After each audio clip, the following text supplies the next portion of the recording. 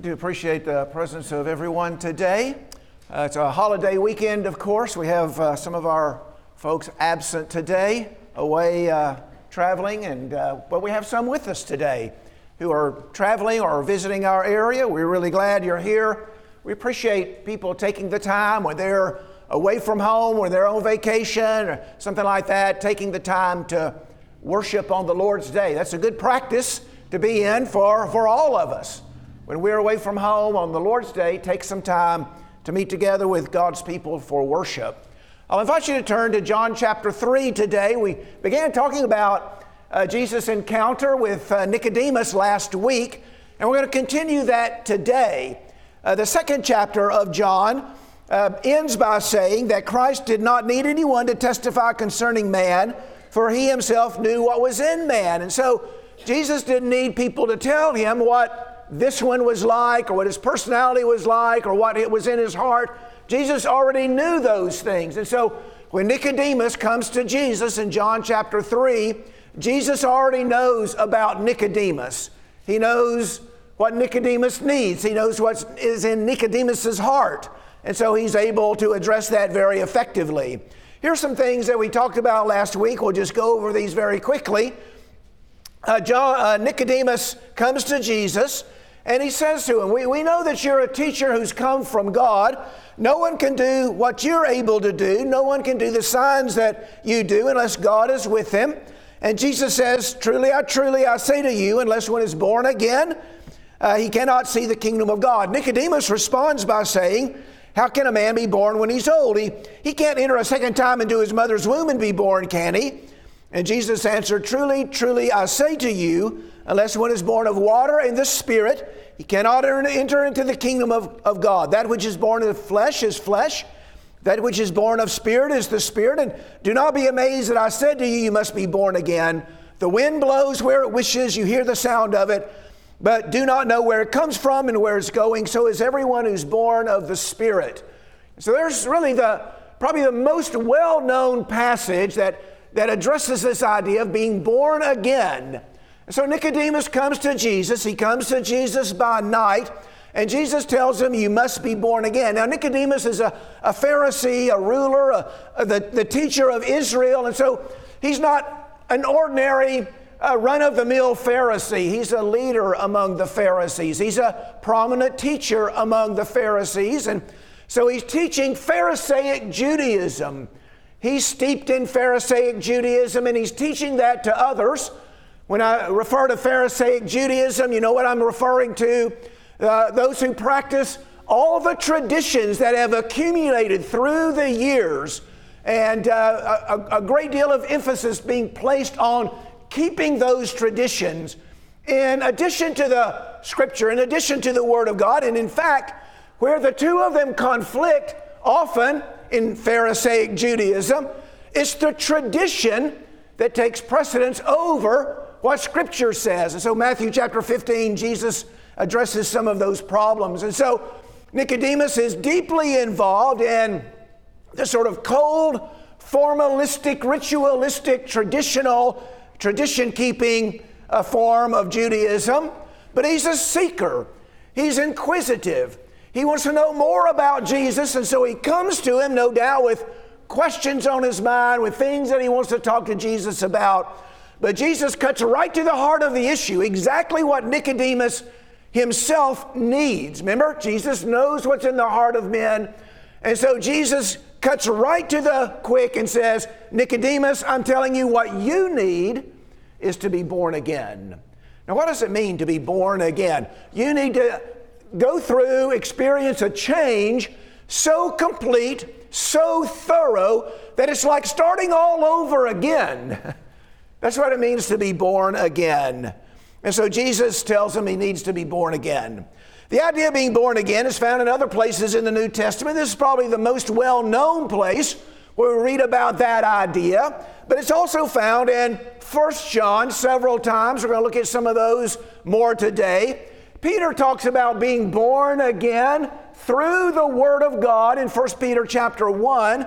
And James talks about being begotten by the Word of God, being begotten anew by the Word of God in James chapter 1. And so this may be the most well-known passage, but Peter talks about it, James talks about it, and even though Paul doesn't use that specific language, he talks about similar ideas. Paul talks more about being adopted into the family of God, but he talks about becoming a new creature in 2 Corinthians chapter 5 and verse 17. If any man is in Christ, he's a new creature. He talks about putting off the old man and putting on the new man. And he talks about beginning to lead a new kind of life. When a person is baptized, he rises up to walk in newness of life. And so those are very similar ideas. A new creature, beginning a new life, taking off the old man, putting on the new. Very similar ideas to being born again, although maybe using different kinds of terminology. The phrase really is a figure of speech, isn't it? And Jesus brings that out in John chapter 3. Remember, Nicodemus asked, can a man enter his mother's womb and be born again? Well, of course not. Jesus isn't talking about a physical birth. He's talking about a spiritual birth. Again, beginning all over again, starting anew, an experience, a change so complete and so thorough and so dramatic that it's almost like a person has started a brand new life. He's born again. Now, this particular new birth is not of the flesh, and it's not like new beginnings that we might experience in our life in one way or another. This is to be born of God. This is produced by the Spirit, born of water and the Spirit. It's also brought about by the Word of God. 1 Peter chapter 1, verses 22 and 23, that we are begotten again by the Word of God. And there's water involved as well. And so we're born of God. We're born again by the Spirit, by the Word of God, and there's water involved as well, born of water and the Spirit. And so we might ask, how is a person born again? Well, you can read and read and read all kinds of books and commentary and articles and information you want, but I think there's a simple answer to it. If a person genuinely becomes a Christian, he or she will be born again. It'll take care of itself, won't it? And so if a person genuinely becomes a Christian, now, a person might go through the formality and might go through the ritual and not really genuinely become a Christian. But if a person genuinely becomes a Christian, he or she will be born again. And we offered a couple of test cases. You remember that? In Acts chapter 2, they have 3,000 become Christians on that day. Were they born again? Well, yeah, they were born again. Well, what did they do? Well, Peter preached to them about the resurrection of Jesus. He calls on them to believe it, and so he's preaching the word to them. Remember, the apostles are inspired by the Spirit. He preaches the word to them. They hear the word and receive it. They're moved emotionally by it. They're cut to the heart. They call out, what do we need to do? And Peter tells them, repent. You got to change your life. You got to change from being an opponent of Jesus, responsible for his crucifixion, to an adherent and a disciple and a follower of Jesus. And so you got to go through a new beginning, putting off the old and putting on the new. And so you need to repent and you need to be baptized in the name of Jesus Christ. And 3,000 on that day did. You see, they began all over again. They underwent a change so complete and so thorough that it's as if they started their whole spiritual life anew. And this new beginning was brought about by the Spirit as the apostles preached the gospel to them. And they received it and they changed their life in repentance and were baptized in the name of Christ. And so if a person genuinely becomes a Christian, they're doing the same things that we find these people on the day of Pentecost doing, they will be born again, won't they? Yeah, they will. Well, that brings us, that's what we talked about last week. The temptation for the preacher is just to preach that again. We're going to try to spare you that. We're going to advance this a little bit and talk about what happens when a person is born again. What happens in his life? What happens in her life? And we're just going to talk about a few things in the time we've got left. First of all, when a person is born again, he has a new father.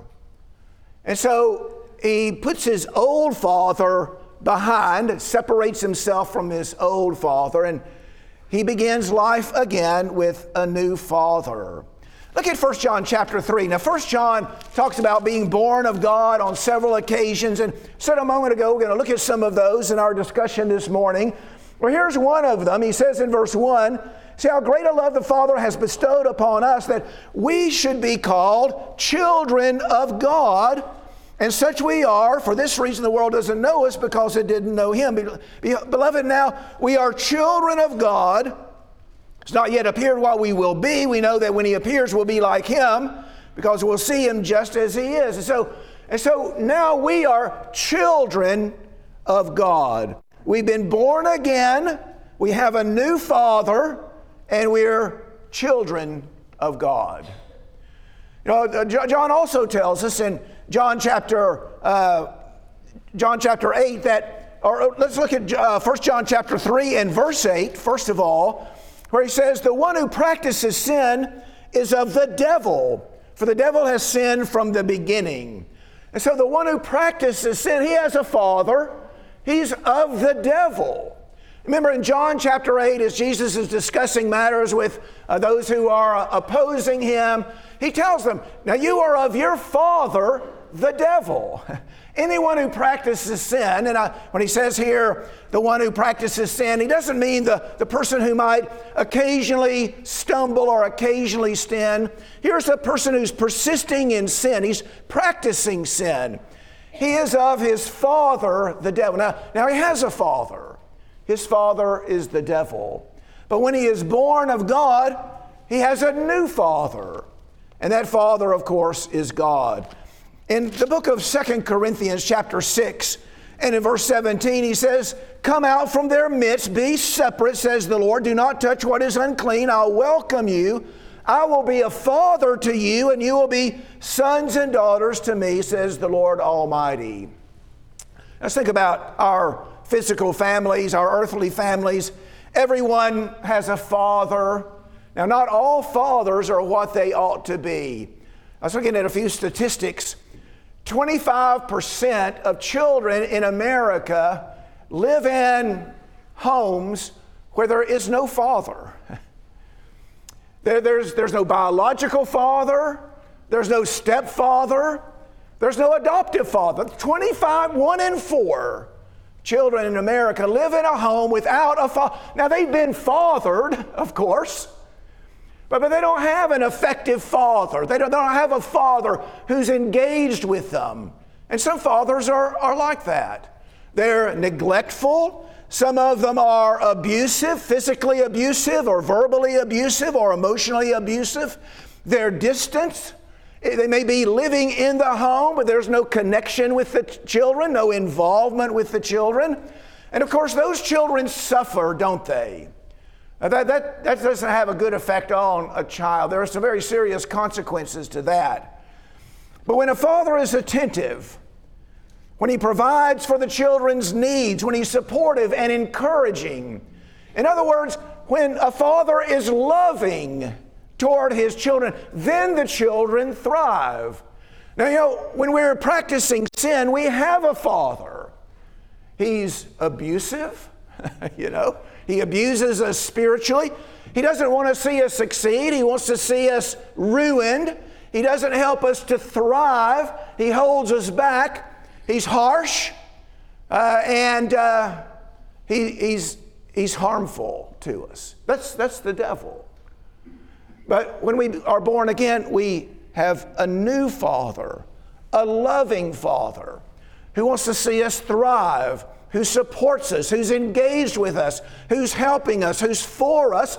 And under those conditions, a child can do well. Our Heavenly Father is a loving Father. Here are some things that our new Father does for us. He provides for our needs. Our Heavenly Father provides for our needs. In Matthew chapter 6, Jesus talks about this very thing. He tells us in verse 25, don't be worried about your life as to what you will eat or what you will drink or your body, what you'll put on. Is not life more than food, and the body more than clothing? Look at the birds of the air. They don't sow, nor do they reap, nor gather into barns, and yet your heavenly Father feeds them. Are you not worth much more than they? And who by your being worried can add a single hour to his life? And why are you worried about clothing? Observe the lilies of the field, how they grow. They don't toil, nor do they spin. Yet I say that even Solomon, in all his glory, was not clothed like one of these. But if God so clothes the grass of the field, which is alive today and tomorrow is thrown into the furnace, will he not much more clothe you, O you of little faith? Don't worry then, saying, what will we eat, or what will we drink, or what will we wear for clothing? The Gentiles eagerly seek all these things. Your heavenly Father knows that you need all these things. Seek first his kingdom and his righteousness, and all these things will be added to you. Your Father's going to provide for you.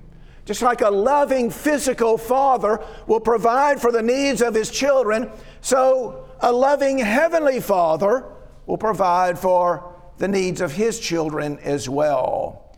In the 34th Psalm, verses 8 through 10, the children of God lack no good thing. How many of us are lacking when it comes to food to eat? How many of us are lacking when it comes to clothes to wear? How many of us are lacking when it comes to the ability to get in out of the cold and the rain? We have a place to go. The Father has provided all of these things for us as a loving Father would. But more than that, our Heavenly Father provides for our spiritual needs as well. Look at Romans chapter 8 in regard to this. Romans chapter 8, we're going to begin reading in about verse 31. Romans 8, verse 31. Paul says, what shall we say to these things? If God is for us, who can be against us? He who did not spare his own Son, but delivered him over for us all, how will he not also with him freely give us all things? These are about spiritual things in this passage, I think. He gave us his Son. He will give us all spiritual things that we need. We will not lack for any spiritual need. Just think about the things that we have access to. He gave us his Son. God so loved the world, he gave his only begotten Son. That's what this passage says in Romans chapter 8. He did not spare his own Son, but delivered him up for us all. He gave us his Son. We have access to his blood. We have his example to follow so that we might follow in his steps. We have the Word of God. I venture to say that although there are people in the world who don't have a Bible, most of us have multiple copies of the Bible in our home. Peter talks about those who rest the Scriptures. In that passage, W-R-E-S-T. Our problem is not that so much as resting the Scriptures, R-E-S-T-I-N-G. Our Bibles sit on our shelves and we don't use them, We have multiple copies. We have access to the Word. Many people don't have that. We do have that. We have opportunities to be built up. Lots of opportunities to be built up spiritually, like this one we're engaged in today. And we have access to his grace. And so just think about that. He has given us his Son. We have his blood. We have his example. We have access to the Word of God. We have opportunity to be built up by our brethren.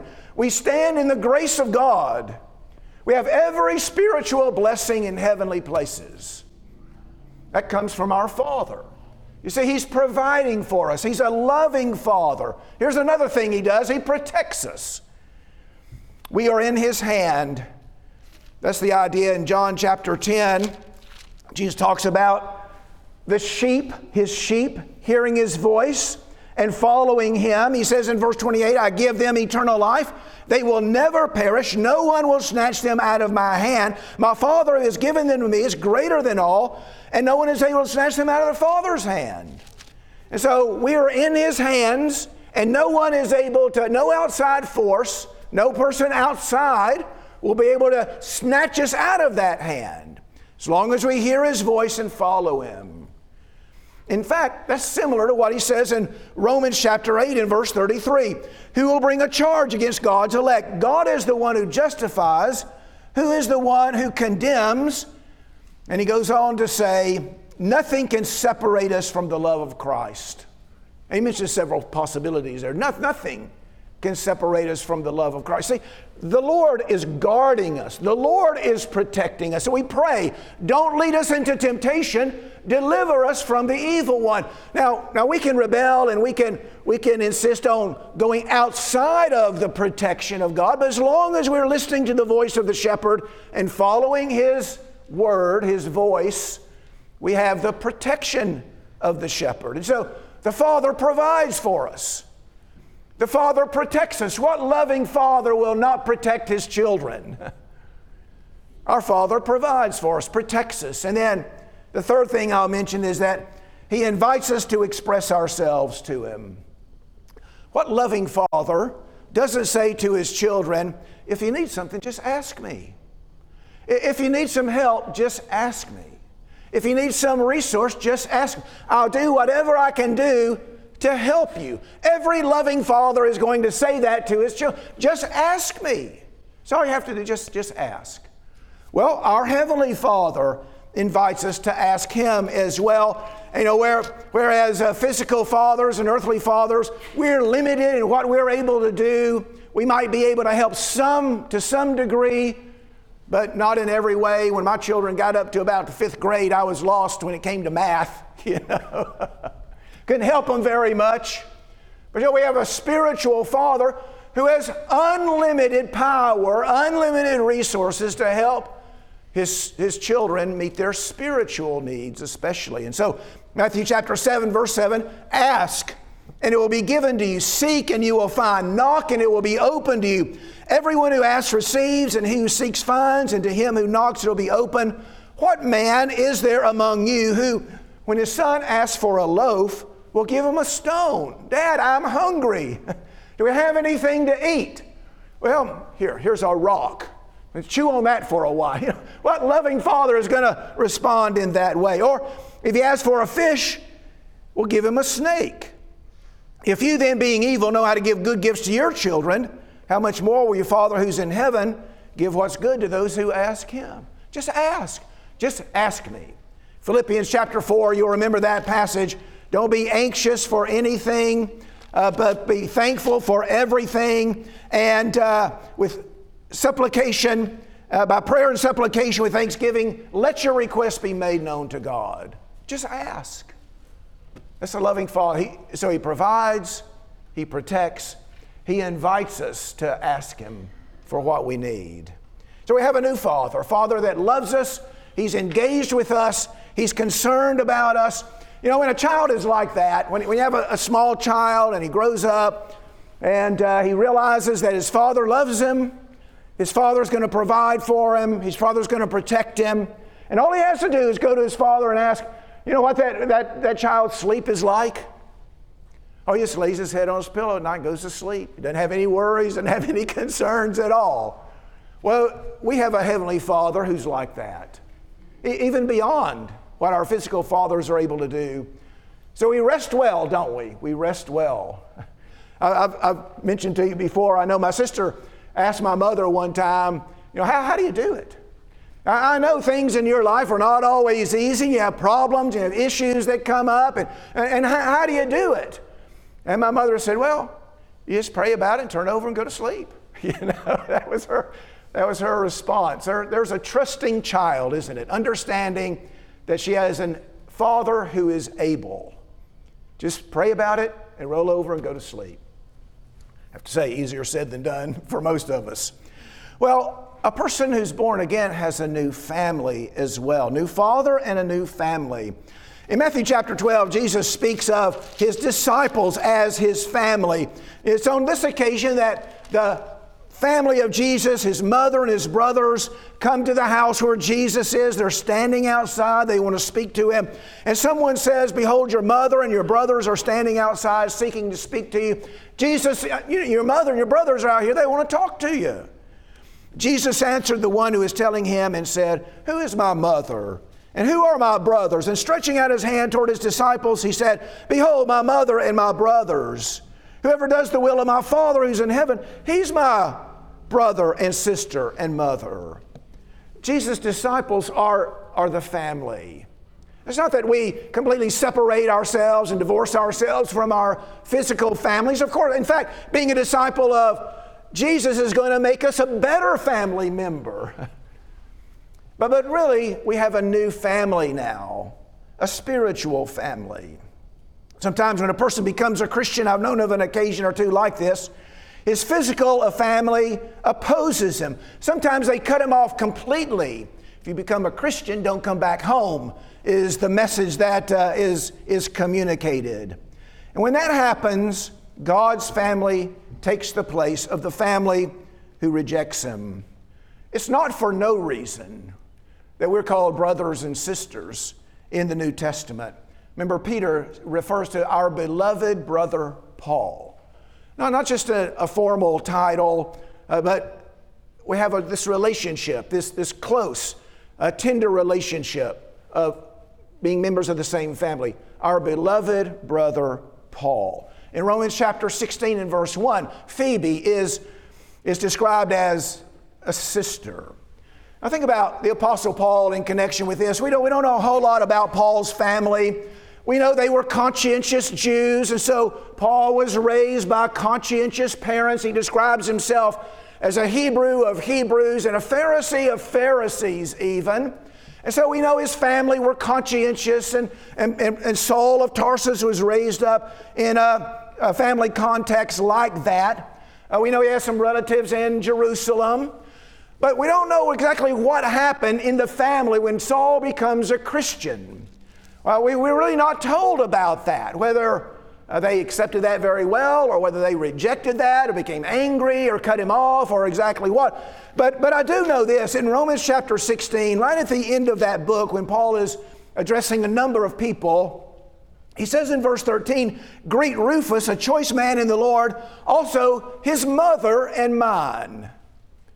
And so the mother of Rufus had a relationship with Paul that kind of filled that place in his life. His mother, and I think of her as my own mother, is what I understand him to be saying. You see, now Saul of Tarsus, if his family cut him off, and I'm not saying that they did, but he's got a new family now.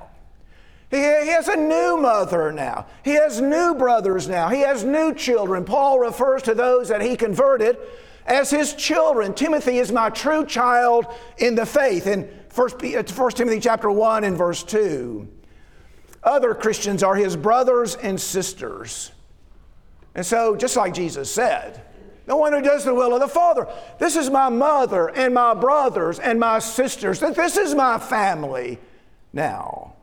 Now, Jesus doesn't cut off his family. Still has something to do. Remember, at the cross, he's concerned about his mother. There's a new family now. His brothers and sisters who do the will of God. We've been studying on Sunday mornings here in the auditorium about the church. And Simon reminds us at just about the beginning of every class that the church is the household of God, the pillar and ground of the truth. And so that means the family of God. We are God's family here in this place. We are brothers and sisters. We're all children of the same Father. And we ought to, as brothers and sisters ought to do, we ought to love each other as brothers and sisters. Now, we might argue sometimes. What brothers and sisters don't go through life without arguing. And so there may be times where we disagree, maybe we even argue. But we support each other. We care for each other. We supply each other with physical needs if needed, emotional needs and spiritual needs. I'm reminded of 1 Thessalonians chapter 5 and verse 14. We urge you, brethren, admonish the unruly, encourage the faint-hearted, help the weak, be patient with everyone. Support each other, love each other, encourage each other, supply each other. That's our responsibility to each other as a family. And so when we are born again, we have a new family. We may have different physical appearances, We may speak differently. We may have different kinds of jobs. But what do we have in common? We have the same love for one another. Now Peter brings that out in 1 Peter chapter 1, verse 22. Since you have, in obedience to the truth, purified your souls for a sincere love of the brethren, fervently love one another from the heart, for you've been born again, not of seed which is perishable, but imperishable. You've been born again through the Word of God. So love each other. We're to love each other. Thirdly, when we are born again, we begin to live a new kind of life. Now look at a few passages from 1 John. 1 John chapter 2 and verse 29 says, if you know that He is righteous, you know that everyone who practices righteousness is born of Him. See that connection? The one who is born of Him practices, not sin, practices righteousness. Chapter 3 and verse 9. No one who is born of God practices sin because his seed abides in him. He cannot sin because he's born of God. And so he practices not sin, but righteousness. Why? Because the seed, God's seed is in him. We might think of it like this. He's got God's genes in him, Sometimes you see a father and his offspring. The father's genes are in the offspring, and they're so much like him. If you didn't know already, it'd be easy to see. The offspring is like the father. Why? Because the father's seed is in the offspring. And so the father's seed is in us. We've been born of God, and so we are to be like God. We are to practice righteousness. Why? Because God is righteous. We're to walk in the light. Why? Because God is light, and in Him is no darkness at all. Most children want to please their father. That's sort of just a natural instinct almost. I want to please my father. Well, we have a heavenly Father, and we want to please our Father. We want to do what's pleasing to Him. Paul says we make it our ambition to do what's pleasing to Him. And so we live pure and holy and righteous lives because our Father is pure and holy and righteous, and we want to please Him. In Ephesians chapter 5, verse 1, therefore be imitators of God as beloved children. Imitate God as beloved children. And so we have a new lifestyle. We put away the sin that's characteristic of our old lifestyle, the speech of the old life, the immorality of the old life. All those things are of the world. They're not of the Father. They're of the world, the lust and the pride and all of that. Put that away. It's not consistent with our new Father's character. We don't want to imitate Him. And so we're not of the world. We're of the Father. And so we live a different kind of lifestyle. Now, for some people, that requires a rather drastic change. And it may bring opposition. It may bring opposition from those we leave behind. We've got a new father. We got a new family. We're living a new lifestyle. Now, people in our old lifestyle, they may not like that. And they may oppose us. They may ridicule us. They may have contempt for us. But when our Father welcomes us home, we'll be glad for the choices we made. And then one other point. A person who's born again has a new inheritance. Parents, sometimes, if they're able to, they'll lay up something for their children, an inheritance. Our Father has laid up something for us as well. Look at 1 Peter chapter 1. He says in verse 4 that we obtain an inheritance which is imperishable and undefiled, will not fade away, reserved in heaven for you. And so the Father has laid up something for us. He's reserved something for us, something that's imperishable and undefiled and that will not fade away. Paul says that we're heirs of God, Romans chapter 8 and verse 17. So we're heirs. He's laid up something for us. We're going to inherit that. We are heirs of God. We're going to inherit what He's reserved for us. And we do that by keeping God's Word. I'll Direct your attention to Acts chapter 20 and verse 32. I commend you to God and to the word of His grace, which is able to build you up and give you the inheritance among all those that are sanctified. I commend you to the word, which is able to give you the inheritance that's been laid up for those who are sanctified. In the book of Revelation, we've studied the book of Revelation recently. Revelation 21 and verse 7, John says, he who overcomes will inherit these things. What things are those? Well, the things he's been talking about. He'll wipe away every tear from their eyes. There will no longer be any death, no longer be any mourning or crying or pain. The first things have passed away. That's part of the inheritance that we'll receive if we persevere. Chapter 22, there will no longer be any curse. The throne of God and of the Lamb will be in it. His bondservants will serve Him, and they will see His face. Their names will be on their forehead. That's part of the inheritance. And so we have a new inheritance. Whereas our physical parents might have laid up something for us, maybe not, our new Father has laid up a new inheritance for us. And so we keep His word, and that brings us to the point where we inherit what He's reserved for us. Think about these things. If you're born again, you have a new Father, a Father who loves you, is going to provide for you and protect you, who invites you to ask Him, just ask me what you need and I'll provide it. We have a new family. Now, our old family, when we're born again, they might ostracize us, but we have a new family. We have new brothers and sisters that love us and support us and encourage us. I got to live a new kind of life.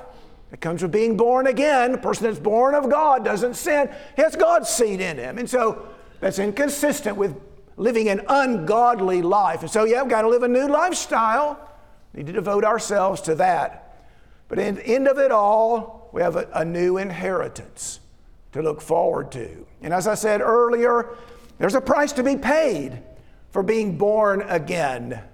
But when our Father welcomes us home, into that inheritance, we'll be glad of the choices that we made. Let's pray together. Our Father in heaven, we're so thankful that you love us, that you care for us. Even though, Father, we've turned away from you and gone after our own way, and we become involved in sin and transgression. And that's created a problem for us with you, and because you can't continue to fellowship those who become involved in sin. But because of your love for us, you gave us your Son. He atoned for our sins, and through Him we might be restored to fellowship with you. Father, we pray that if there are those here today who have never been born again, they've never genuinely become Christians, they'll consider doing that today, understanding the cost that's involved. And for those of us, Father, who have been born again, help us to examine our lives. Help us to see if we're living as children of God. Our Father, we are so thankful that we can call upon you as our Father, that you care about us and love us, that you'll provide for our needs. We're thankful for the spiritual family that we have that encourages us and supports us, especially in times of need. And Father, we live every day in hope of inheriting that inheritance that you've laid up for us in heaven, imperishable, undefiled, that will never fade away. Help us, Father, to live in a way in accordance with your word that brings us to that place. We ask these things in the name of Jesus, who died for us. Amen. We're people of